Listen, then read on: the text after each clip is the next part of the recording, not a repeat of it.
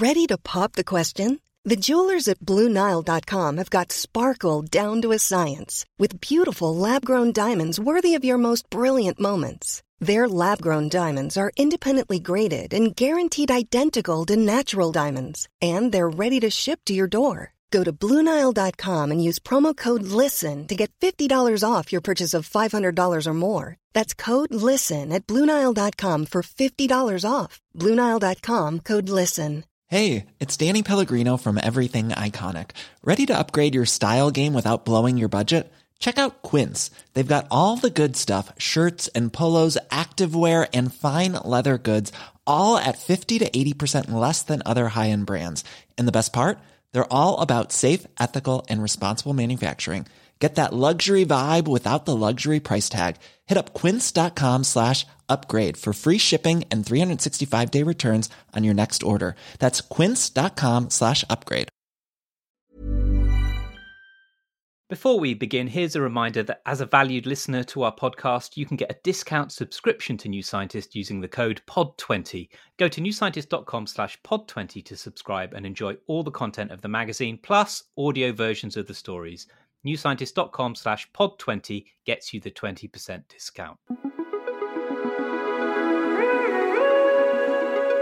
Hello and welcome to a special episode of New Scientist Weekly, brought to you from the COP26 Climate Summit in Glasgow. We'll introduce our panellists in a moment, but I wanted to start straight away with a quote from a young woman from Uganda I spoke to called Patience Nabukalu.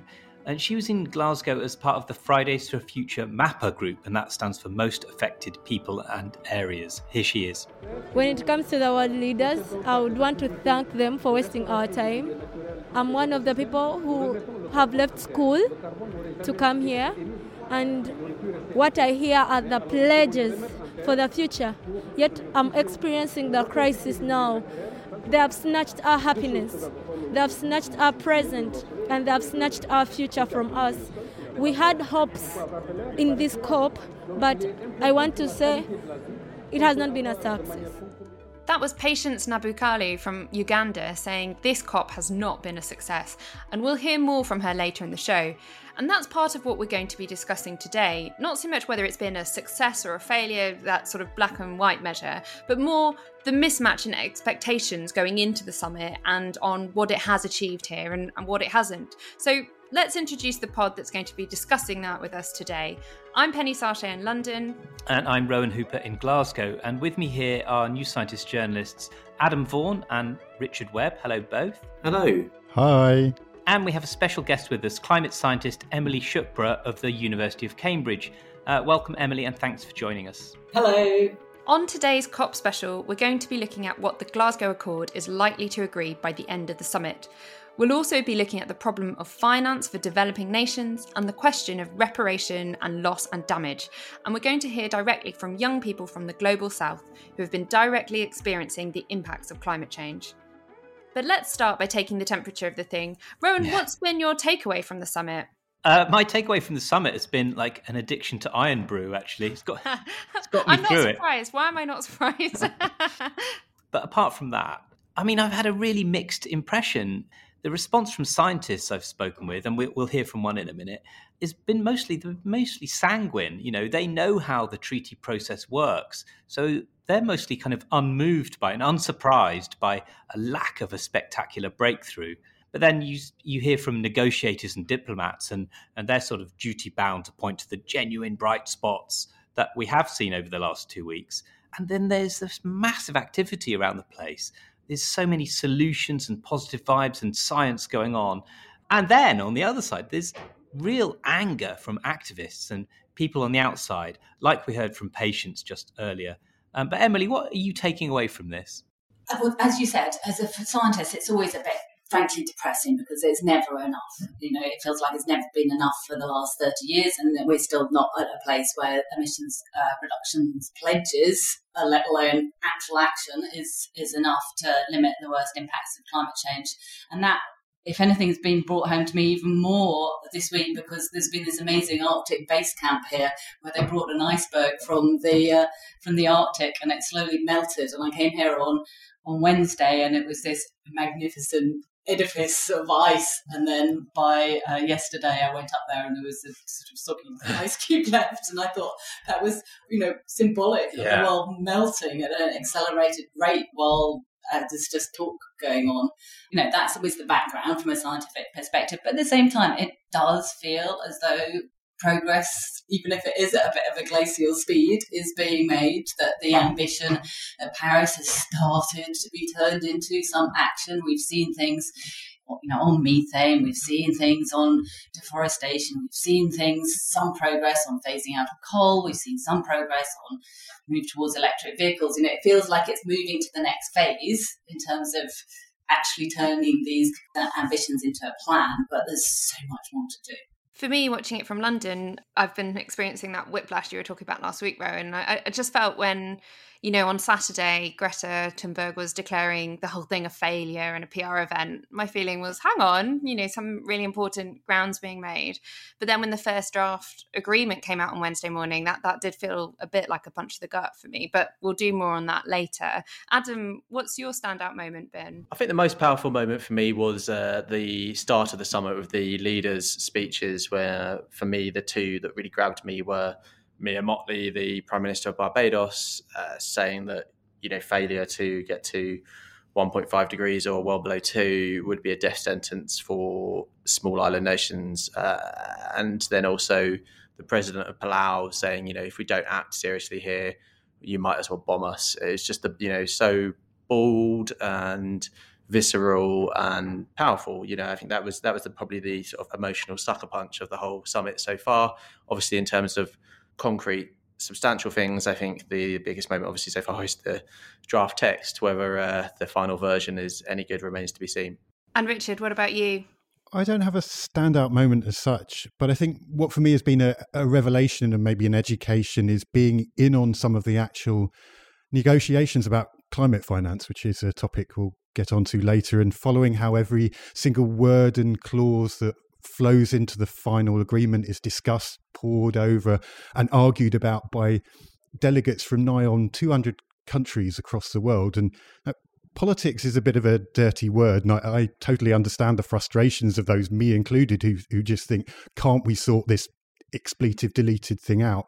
But the fact is, for all the imperfections, in this building not far away from us, we have representatives of the entire world discussing peaceably, without resort to violence, the future of all of us out. And yes, you can deplore the power relationships, the assumptions, the history that form the backdrop of the negotiations, and you can wish they were different. But the fact they are happening in the way they are is, when you take a long view of the history of humanity, nothing short of remarkable.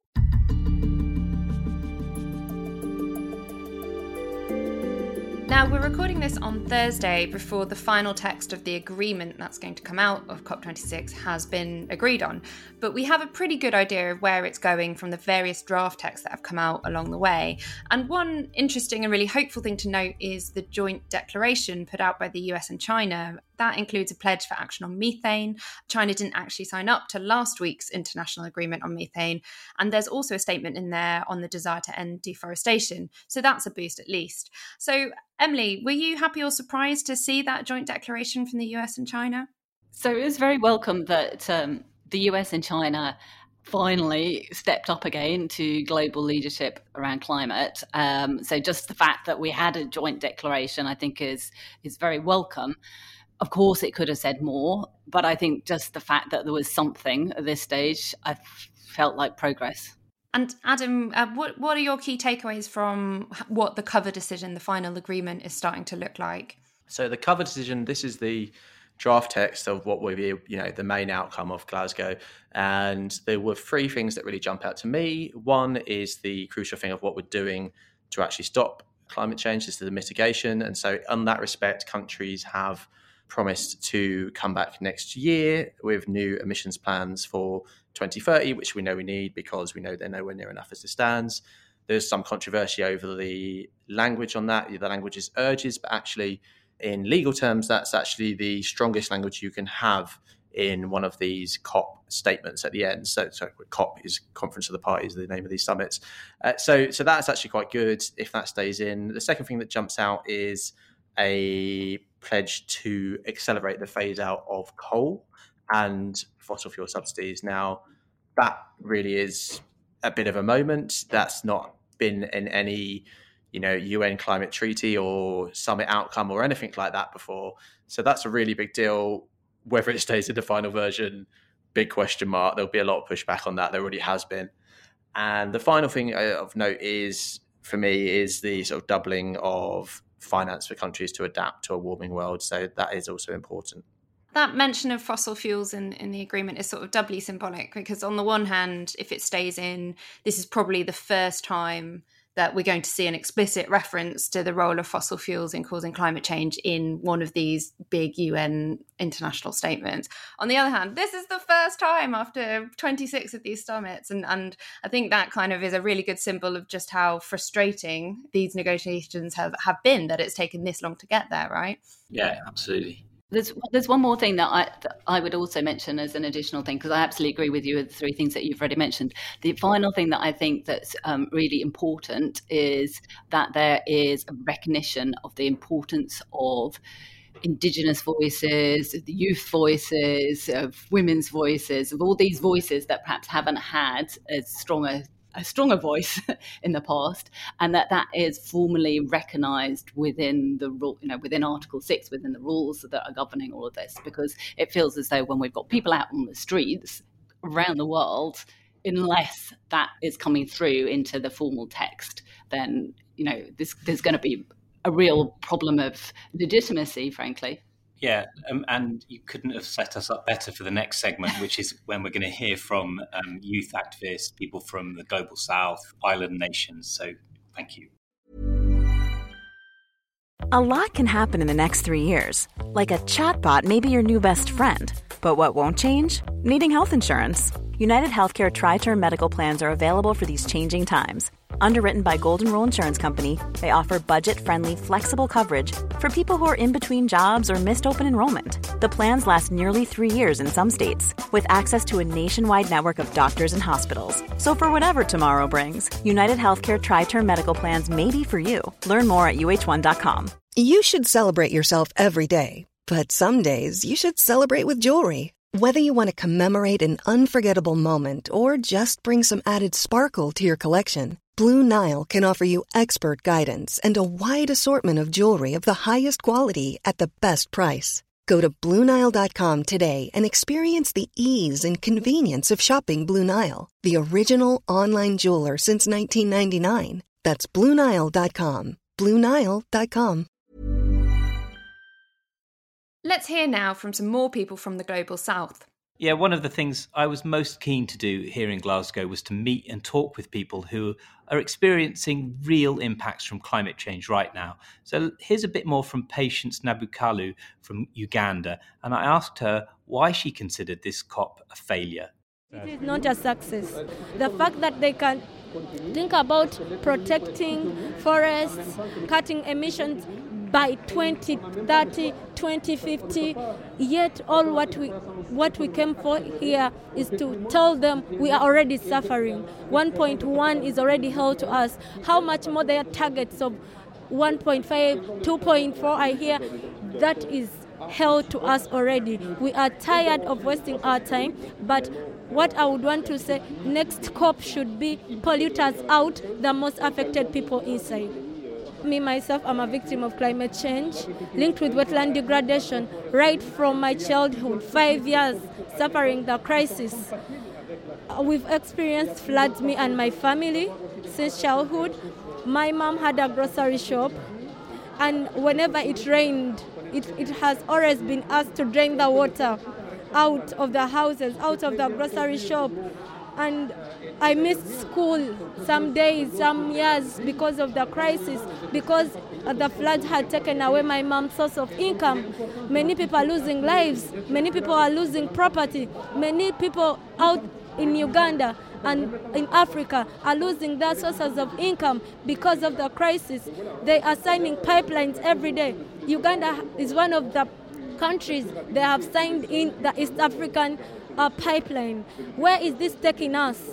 Emissions every day, and they are talking about cutting emissions at COP.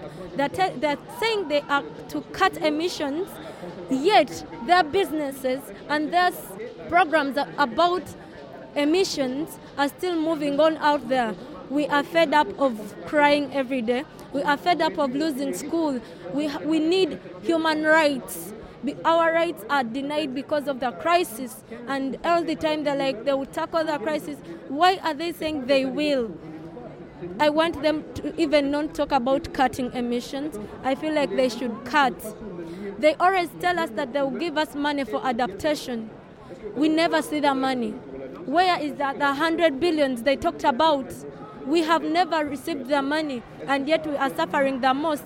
We are one of the least continents, that is Africa, to emissions. We emit less than 5%, but we are receiving the most effects of climate change. Why is it like that? They should pay their debts. I mean, you can really hear the anger there, and quite rightly. When she talks about the pipeline, that's a proposed oil pipeline called the East Africa Pipeline between Uganda and Tanzania. It's covering, it's going to cover 1,500 kilometers, a heated pipeline for crude oil. It's going to cost around $3.5 billion. So, it's not great. Oh, and we have the same issue here, not so far from Glasgow, with the proposed Cambo oil field. There's a pipeline going to go through the sea there if that gets built. I also spoke with a guy called Bernard Kato Ewekia Taumia. He's from Tuvalu. Tuvalu is a coral atoll in the South Pacific. It's one of the countries directly and immediately threatened by sea level rise. And I don't know, Penny, if you saw the Tuvalu foreign minister. He spoke to the COP delegation by video link, and he was from the ocean, standing in the ocean. With the podium in the sea. It was such a striking image, wasn't it? Exactly, with the encroaching ocean onto the shores of Tuvalu. So here's Bernard. My country has been suffering every day from climate crisis. Every day, waves come and take land every day, and seawater doesn't come from sides, but also underneath our island because it's coral. As a youth, tomorrow we will be leading the future of Tuvalu, and when my youth leads tomorrow, I want Tuvalu to be already in a safe place, not hustling to go out and migrating to other places. Migrating people from Tuvalu to other places might be an option, but it's not a solution to our problem. So it's better to take action now. If we can save Tuvalu, we can save the world. Next, I spoke with Jakapita Faith Kandanga from Namibia. Because of the drought, it's been really difficult to survive, and a lot of people have been left hungry and in poverty. And I have seen a lot of my classmates having to drop out of school because they have to go back to their villages to go help, like with farming and so forth. And not only that, we have a lot of social issues that connect to the climate crisis as well, because we have like ladies or women that live in rural areas that survive off farming and cropping, but then because of drought, a lot of people have to now migrate to urban areas, and now they don't have jobs because of the high unemployment, so they end up being like prostitutes and all these things, and the crime rate increases and stuff. It's interesting to hear her point out the social issues there, the knock-on effects of the climate crisis. Yeah, that was one of the things, of the many things that I found really moving and powerful in speaking with these young activists. I want to try and get loads of them in, so here's another. This is Marissa Reyes. She's a young farm worker from Puerto Rico and a member of La Via Campesina. That's a land worker movement. It's an alliance representing over 200 million subsistence and peasant farmers across the globe. We want to represent what is happening at the Caribbean islands, and I think I am also representing somehow the South, because here in Glasgow there is not South, the global South is not present because of the restriction. So I feel like I have a big responsibility. That's why I am here as a farmer, as a peasant, as a woman, as a Caribbean, as a Latin person. We need very fast, real solutions, no false solutions. We don't have enough time. It's now or never, so it's important to ask to our supposed leaders of the government that take the actions and the difficult decisions that they have to do and not just follow the money, just follow what is the grassroots know and how we can survive, because otherwise we are going all down and the earth will keep going, but without us. So I spoke with loads of people and I've only been able to include a few of their voices here. So sorry if I spoke with you and we haven't been able to fit you in, or we've only included a bit of what you said. But meeting you was the thing I will really take away from this COP. Next, we have Farzana Farooq from Bangladesh. And I asked her what she wanted and what solutions they have to climate change. We already have the solution in our own communities, especially in the indigenous communities, in the rural communities who are already fighting these problems like for years. So what we need to do is follow them and follow their lead. We just need the government and everyone to work on this. We need the reparation we deserve, and this must be paid and as soon as possible.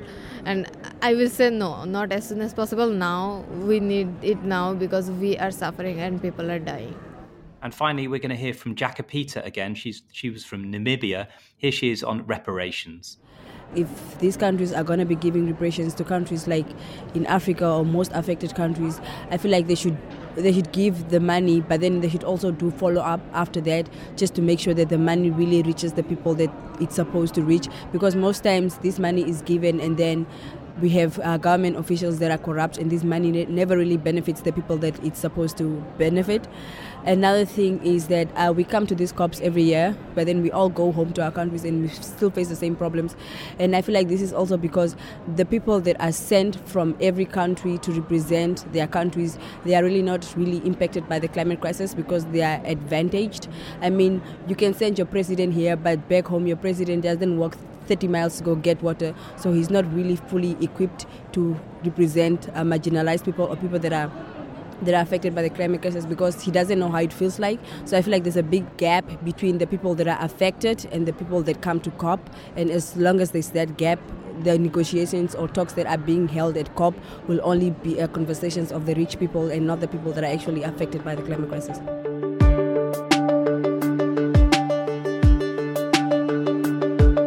Now, we just heard from young activists there expressing their justifiable anger about reparations. So let's explore that next. Some of the most contentious issues at this COP have centred on the need for wealthy nations to put up money for poorer ones, for both mitigation measures to help nations get to net zero, but also for adaptation to enable affected countries to adapt to the significant environmental changes that are already happening. And so for some context, it's worth saying that everything here is being viewed against the failure of developed countries to pay $100 billion annually to vulnerable nations by 2020. That's a promise they made back in Paris in 2015, and they haven't got there. Yeah, it's worth saying that this goal actually predates Paris. It dates back to COP15 in Copenhagen way back in 2009, the infamous Nearly conference, where we so nearly reached global agreement on emissions reduction 6 years before Paris. One of the few concrete things that did come out of that was this $100 billion commitment, and the rich world gave itself a full decade's grace to come up with it, and we're still 20 billion short. And I talked about being in on the negotiations about climate finance earlier, and a Colombian representative on those negotiations said, there is space for discussing climate finance, but there is not a space for having a conversation now on delivering the $100 billion goal. It really has overshadowed everything. And now it's emerged that India is saying it needs $1 trillion by 2030 in order to uphold its net zero commitments. Yes, and as you mentioned, Penny, a crucial shift that's happened at this COP is that people have moved on to talk about not just funding for mitigation, UN speak for emissions reductions, but money specifically earmarked for adaptation, that is building resilience for the expected impacts of climate change, which could cover anything from building flood defences against rising sea levels and the impacts of extreme weather to ensuring food security in a warming world by, for example, developing seed types that are more resistant to drought. And now, adaptation finance is not an entirely new thing, but only about 25% of the $80 billion that's been pledged so far is going to adaptation. And as the Environment Minister of Bhutan put it in one of the sessions I was in, adaptation is far more important for developing countries. Mitigation is the responsibility of the emitters. That is to say, the countries with the highest emissions and the most to mitigate tend to be the richer world countries who have the money already. But when you start talking about adapting to the impacts, lower income countries are disproportionately affected. And as we heard in those clips from the activists, the developing countries want money now, and they want it for adaptation, not mitigation. And yes, the sums we're talking about could run into the trillions, and there's a huge credibility gap between that and the sort of sums being pledged. The UK earlier in the week trumpeted an extra 232 million specifically earmarked for adaptation, while the Biden administration in the US says it's looking to put together $3 billion a year by 2025. It's just not enough. Yeah, I mean, it's not enough, but there is a lot going on still, and a lot of it is really inspiring. So I went to that thing you just mentioned about what the British government were launching, the Adaptation Research Alliance, and that's got dozens of countries and agencies signed up to it. And there's a related thing called CLARE, a bit confusingly, it means Climate Adaptation and Resilience, and there's just loads and loads going on there. And another thing I went to, there was a pledging session, which is really, it was like a charity pledging session kind of thing. It was chaired by Andrew Steer, who's the boss of the $10 billion Bezos Earth Fund. And that had 11 governments pledging $413 million to the least developed countries' climate adaptation needs. And that's part of the Global Environment Facility. And so that is part of the mechanism to eventually get to the 100 billion. And I know we're not at 100 billion by a long way, but there is all this really important work going on. And the other thing that struck me, though, is how that there are big philanthropy involved now. So we've got Bezos there, and we had Bill and Melinda Gates Foundation in the Adaptation Research Alliance. So we're at the point now that when we've got this failure to reach the 100 billion, the role of philanthropy and billionaire finance becomes bigger, and it's not exactly great to rely on that. But I think it's not just about philanthropy, actually. I think the next phase is about how do you unlock the entire financial system. So not just public finance, but also private finance, because the whole point is that there is an awful lot more money in private finance that could be directed towards this. So what needs to happen is an entire overhauling of the financial system around climate, so that you lower the cost of capital, so that you're able to direct that private finance as well as the public finance into adaptation, green recovery, just transition, nature-based solutions, helping those developing countries build resilience to climate change that's going to be installed, but also helping them to transition their economies so that they follow a clean development pathway rather than a polluting pathway. Yeah, so I don't disagree with anything that you've said, Richard, or you, Emily. I suppose I would just make 2 points on the finance side. One is that there's a lot of anger here from developing countries about the fact that the 100 billion a year is going to be 3 years late. And we said, it's people we spoke to before the summit said that was going to be an open wound if it wasn't done, and it wasn't done. And lo and behold, it has been a real issue, and it's really damaged trust here at COP26. So there is a lot of, despite the progress, there's also it's been a real sticking point, finance. And the important thing to note about finance is that it cuts across all the other issues. So I don't always agree with what Boris Johnson, the UK Prime Minister, says, but he called finance the solvent at these talks, and he's right in that sense. And it really does unlock action on other issues such as cutting emissions and adaptation to climate change. So the failures on finance affect everything. One final thing, I think you have to see this in the context of COVID as well, not just the increased inequalities between social inequalities, financial inequalities, vaccine inequalities that we've seen between the developed and developing world, but also the fact that I think the developed world has now pledged to themselves something like $17 trillion in COVID recovery money. Now, to plead poverty for 100 billion to the developing world for climate change, that just doesn't wash. Now, we like to toe the line of optimistic realists here at New Scientist. So despite the uncertain nature of the treaty and all that anger we've heard from activists, let's look at the positive stuff if we can. Adam, what can we be pleased with? So I think the issue here really is one that's to do with the way the whole summit is sort of perceived at the end, really, which is recognizing that there has been progress, has been material progress on the sort of core negotiations, and there's been all these shiny deals around the side on various different sectors, from transport to forest to blah, and that all does make a difference. But at the same time, to remember that it's clearly not commensurate with the challenge, which is, you know, the target the world set itself 6 years ago of holding global warming to well below 2 degrees and pursuing efforts for 1.5 degrees. Clearly, we are not on track for that at the moment. And for the UK, which is hosting this and which has repeatedly said that its aim is to keep 1.5 alive, that's a problem. Like I said earlier, I was really struck by the amount of science around here, which I didn't expect. Is my first COP. It was more like a science conference in lots of ways. It was great. And all the solutions that are on offer, you know, from batteries to agriculture, that for me has been the theme of it, that there is so many solutions on offer. But Emily, what stood out for you? Well, I was going to say exactly the same. So we had a science and innovation day, a whole day dedicated to science innovation. And it wasn't just that. I mean, pretty much every day there was science infused throughout it. And in fact, that science and innovation day, I am told, every single event was sold out. You know, there were queues, and it was the only day where that was true of the whole 2 weeks. And I do think that actually, if we're looking for some optimism in terms of what is otherwise often a very bleak picture, then the solutions really are. There's so much exciting stuff, as you mentioned, you know, on energy storage, whether it's new battery technologies for electric vehicles or for grid scale storage. If we've heard, there was a launch that I was involved in yesterday around net zero aviation.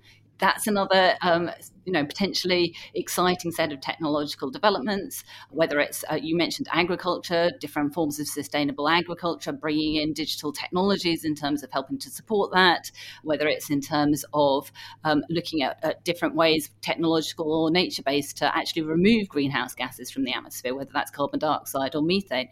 There is just such a wealth of and that's where it gets exciting. There's been a really interesting thing I've noticed, you guys talking about the science there, and what's been really noticeable at this climate or at these climate talks compared to previous ones is how prominent the science has been, and how the more progressive, bolder leaders here have sort of used science as a shield, using this kind of like COVID-like language of we're following the science. And I just think that's a really big difference from before.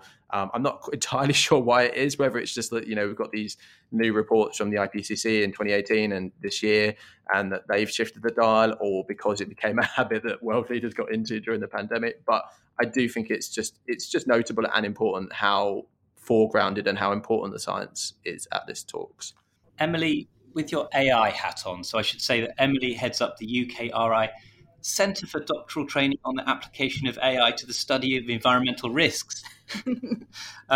How can AI help? Oh, in so many different ways, actually. So the sorts of ways we're using AI, we're using it to combine together different data sets so that we got a better understanding of the risks posed by climate change.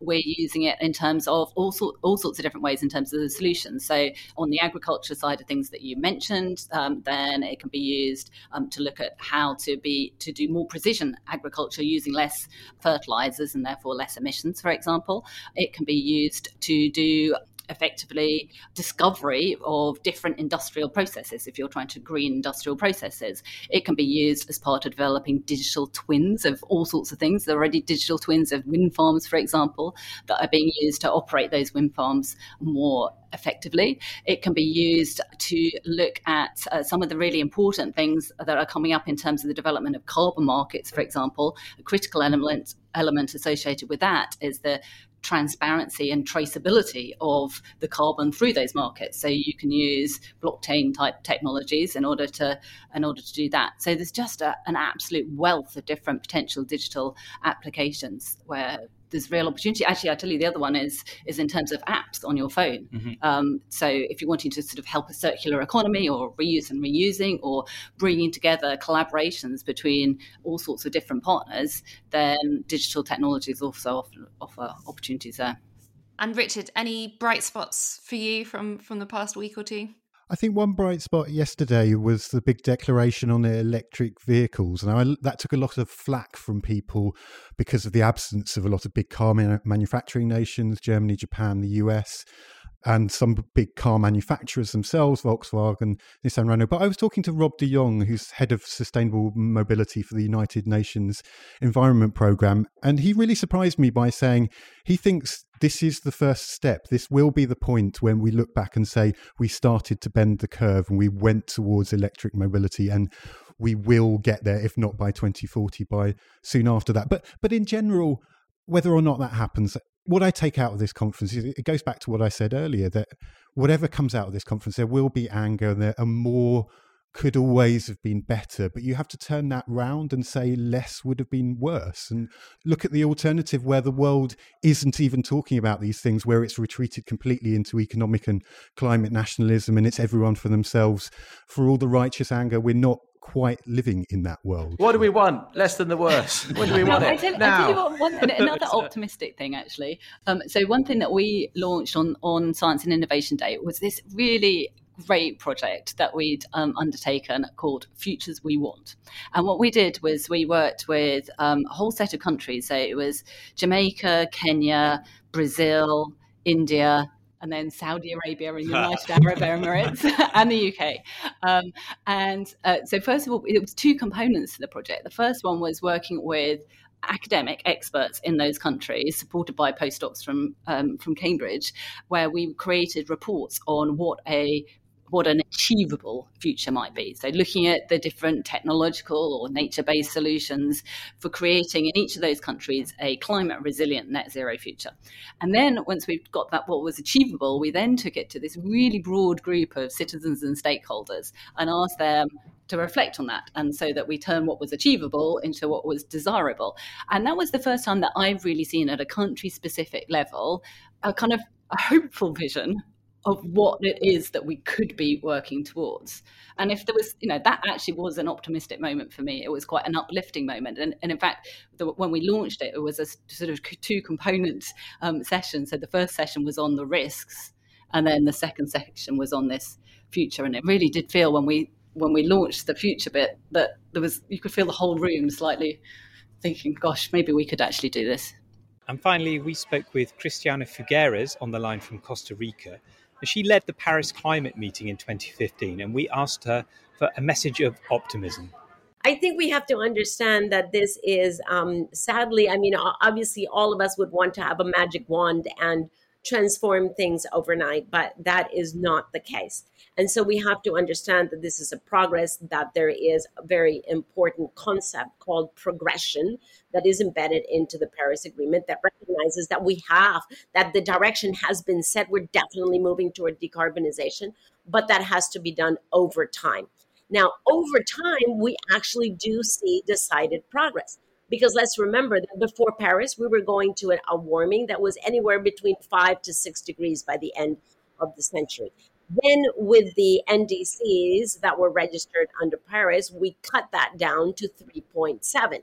Now with the second wave of the reduction commitments that were made over the past 10 months before the COP26 started, we brought that down to 2.7. And now with the new ones that have come in over the past 10 days, we're down to 2.4.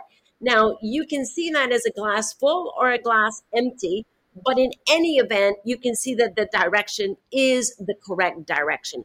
On top of that, we have to overlay speed, scale, urgency. That is what is needed. It is not about, are we actually doing the right thing? We're doing the right thing, just not quickly enough.